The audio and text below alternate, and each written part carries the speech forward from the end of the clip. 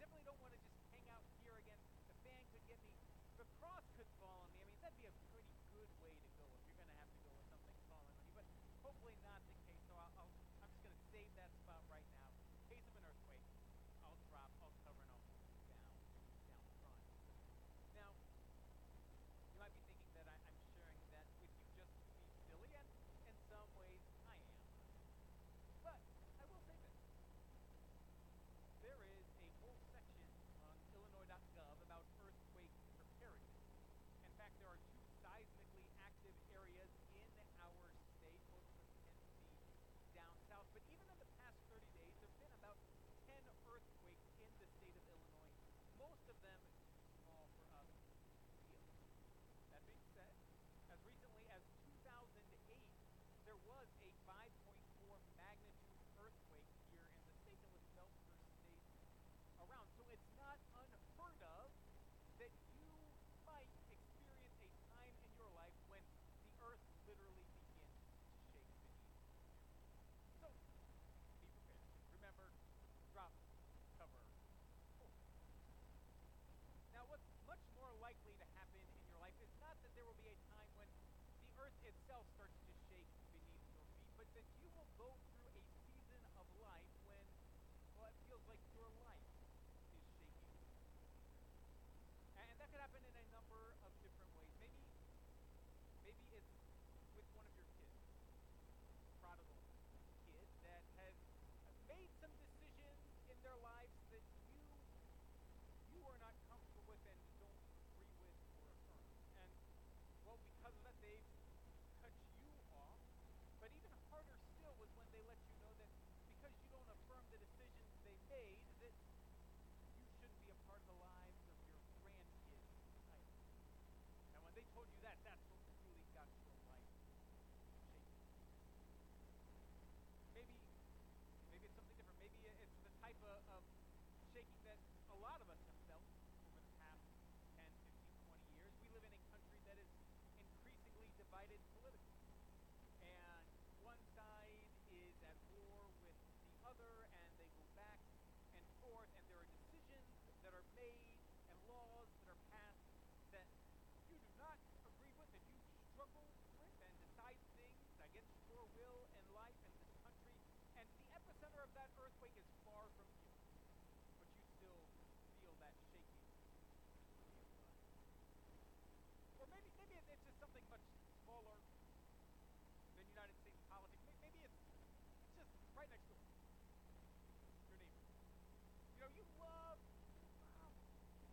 your previous neighbor, just near and dear. You were so sad when they moved down to Florida to be closer to their relatives. And then you got a new neighbor. And your new neighbor is the exact opposite of the old one. Your new neighbor has loud music. And your new neighbor has a very loud diesel truck that you hear rumbling every morning around 3 a.m.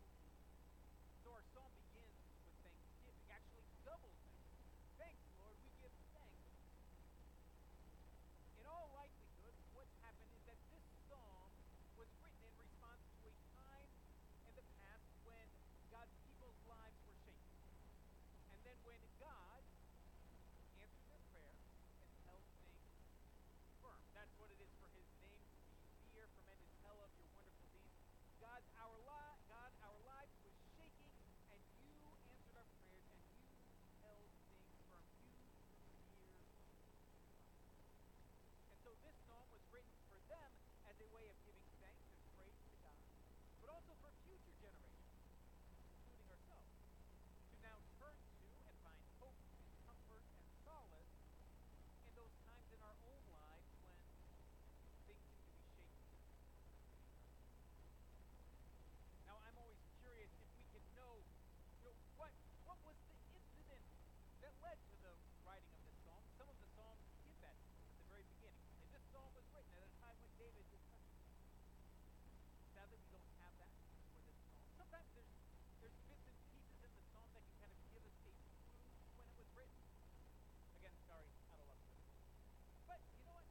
That hasn't stopped people from taking wild guesses as to what led to this psalm being written. And again, they're just guesses.